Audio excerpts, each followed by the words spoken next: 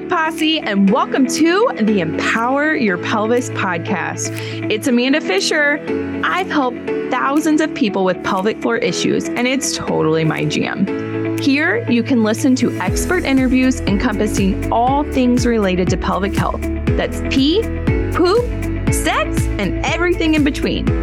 You have a pelvic floor. Yes, you. We all do. And it's time to start talking about these issues that arise, but more importantly, how to improve them.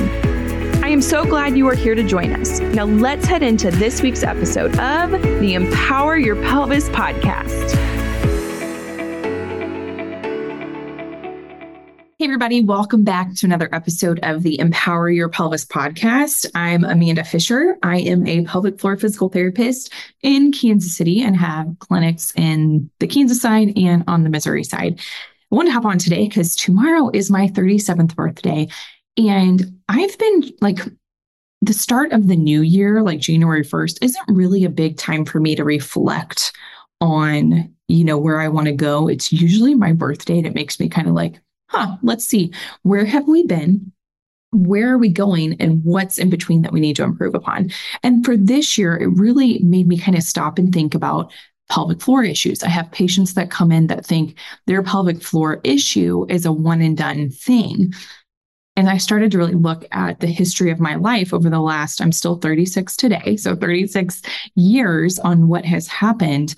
And I'm going to go through that with you. So my first 2 decades of life, so 0 to 20 years old, I had a lot of bladder urgency as a kid. I had a lot of constipation. I remember, number one, being in cars and us driving from, let's say, St. Louis to Kansas City. It's typically a 3.5 hour drive where we lived in a small town.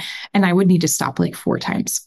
And that was once an hour. It was ridiculous. I remember going on car ride vacations with my parents and my dad, limiting the amount of fluids I was able to drink during those 18-hour drives because I would need to stop 10 minutes after we just went to the bathroom at a gas station. And, in those days, we might have gotten more acidic drinks. Now I'm a huge water drinker, but back in the day, soda was well known and I was drinking a ton of it as a kid. And I would get it in the car. I remember we'd be going on vacation. My parents would, splurge and let us have something special like that. And of course, it would trigger my bladder urgency significantly. And because it's acidic, we see that whether it's coffee, tea, soda, spicy foods, citrus foods, and then dairy as well. So just to throw that in there in case you yourself are having bladder urgency. I would be at basketball camps as kids, gone away for the week or weekends, and I wouldn't poop the whole time. And I would come home so uncomfortable because I hadn't had bowel movements, because I liked at that time to be able to go to the bathroom, put my hands around my ears, and truly have time to relax, because I thought I was embarrassed by the thought of having people hear me poop. Nobody pooped at that time. And those were just little things that I had kind of brought on myself in those first 2 decades of life. And then we get into my 20s, let's say post. So I'm in grad school, so post undergrad, grad school, and I start running crazy amounts of half marathons, about 6 or 7 a year, because growing up, I was an avid athlete for basketball, volleyball, and I ran track for a period of time. And I did this with competitive teams, AAU teams. And I went off to college, chose to focus on my undergrad for getting into physical therapy school, and chose not to go the route of playing sports in college, but started training for half marathons because I could do that on my own and it allowed me to be competitive. But I also started peeing my pants at the age of 20 and 21, peeing my pants while running, which was not something that should be happening. Those muscles should be keeping urine in. But then I also started having pain with intercourse. So I remember being with my husband and everything being extremely painful. This is before marriage, and it being uncomfortable and feeling broken and ashamed, and ended up allowing us to be distant and not have that happen for quite some time due to the uncomfortable pain and sensitivities that came around it. After we got married, same things. It was still pain, pelvic pain. And then in grad school, I found pelvic floor physical therapy was like an up and coming thing with NPT. And I started diving in during Christmas breaks, spring breaks, summer breaks on learning more about what pelvic floor physical therapy was and how it could improve pain with intercourse. Because for me, drinking a couple glasses of wine wasn't really cutting the deal for me. It was still uncomfortable down there. I had been on birth control for quite some time. And I do believe some things kind of stirred up because of that, but that's a whole nother story that we can go into later. And then I did get pregnant. I have a history of PCOS that can also bring on pelvic pain. Didn't get diagnosed with that though till 2020, so just a couple of years ago. And with the history of PCOS and with pelvic pain, and with about a year and a half of trying to get pregnant, we finally got pregnant. But all those times were painful and uncomfortable. And I remember thinking, if it's this uncomfortable, how is delivery going to be?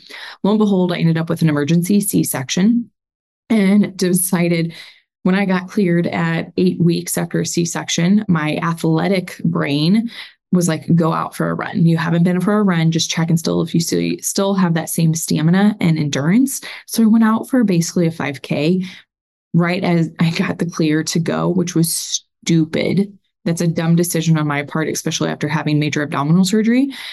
I finished the 5K, but then developed bladder prolapse. So I started having pressure down there, heaviness, fullness, felt like a tampon was still stuck in there.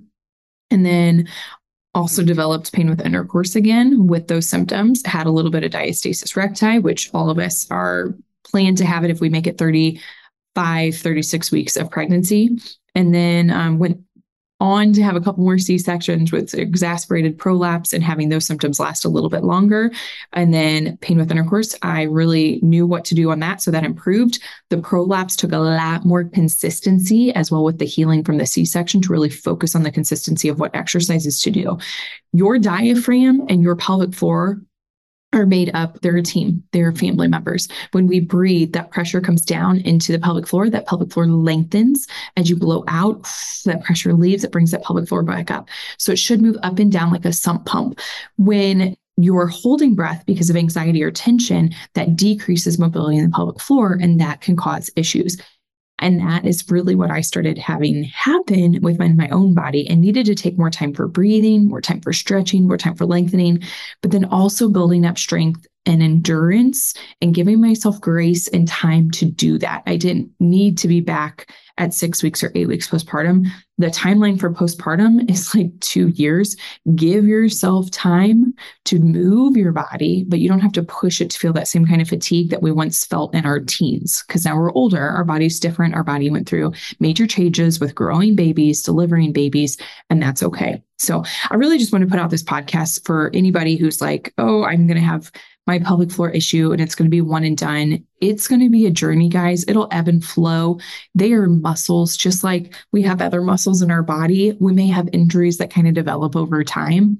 And the goal is that you have the tools with working with somebody in pelvic floor physical therapy or following someone online that you're working with, that you recognize the dysfunction earlier and then you know what to do to improve it. So just make sure that you're taking time for listening to your body and then taking time to heal it this year. Maybe make this year the year of pelvic floor repair. Or if you're like, man, I've been wanting to get back into doing exercises or doing an online program, make that this year for you to go ahead and put that off. Or maybe you've put it off for too long and it's time to improve those symptoms so that you can have this year of being pain-free, symptom-free, having more time out of the bathroom because you're not in there with bladder urgency, or more time having fun with your family. So take that time for you. If you have questions or comments, please put that below with the video and I'm more than happy to help. We definitely, this year, I'm relaunching the C-section recovery guide. The original guide is just exercises. This one's going to have a lot more meat and potatoes to it, a lot more sides, that it's going to go more in depth of all the questions that you guys have been giving me over the years and making sure that those are answered. So if that's something you're interested in, I will definitely link our freebie to our new C-section PDF. So this is new and revamped and on our website as well. So that'll be linked below. Check it out. As always, please share this with anyone. Leave a 5-star review if it is helpful to you or if you have found to like any of the episodes. And then as always, with wellness in your pelvis, y'all, I will see you next week. Pelvic Posse. I want to thank you so much for joining into this week's episode of the Empower Your Pelvis podcast. Can I ask you a couple of favors, please? Number one, can you like and subscribe to this podcast so that you can continue to empower your pelvis forever so that you will never miss out? Number two, can you leave us a rating and a review telling them how amazing we are and everything that you have learned about your pelvic health? And then number three, if you haven't seen the video version of this podcast, you can go over to youtube.com/C/empower your pelvis for all your visual learners out there. We have all types of great visuals in there for you to not only listen to, but to also watch. Thank you so much again, and make sure to give your pelvis some love. Until next time, peace out, Pelvic Posse.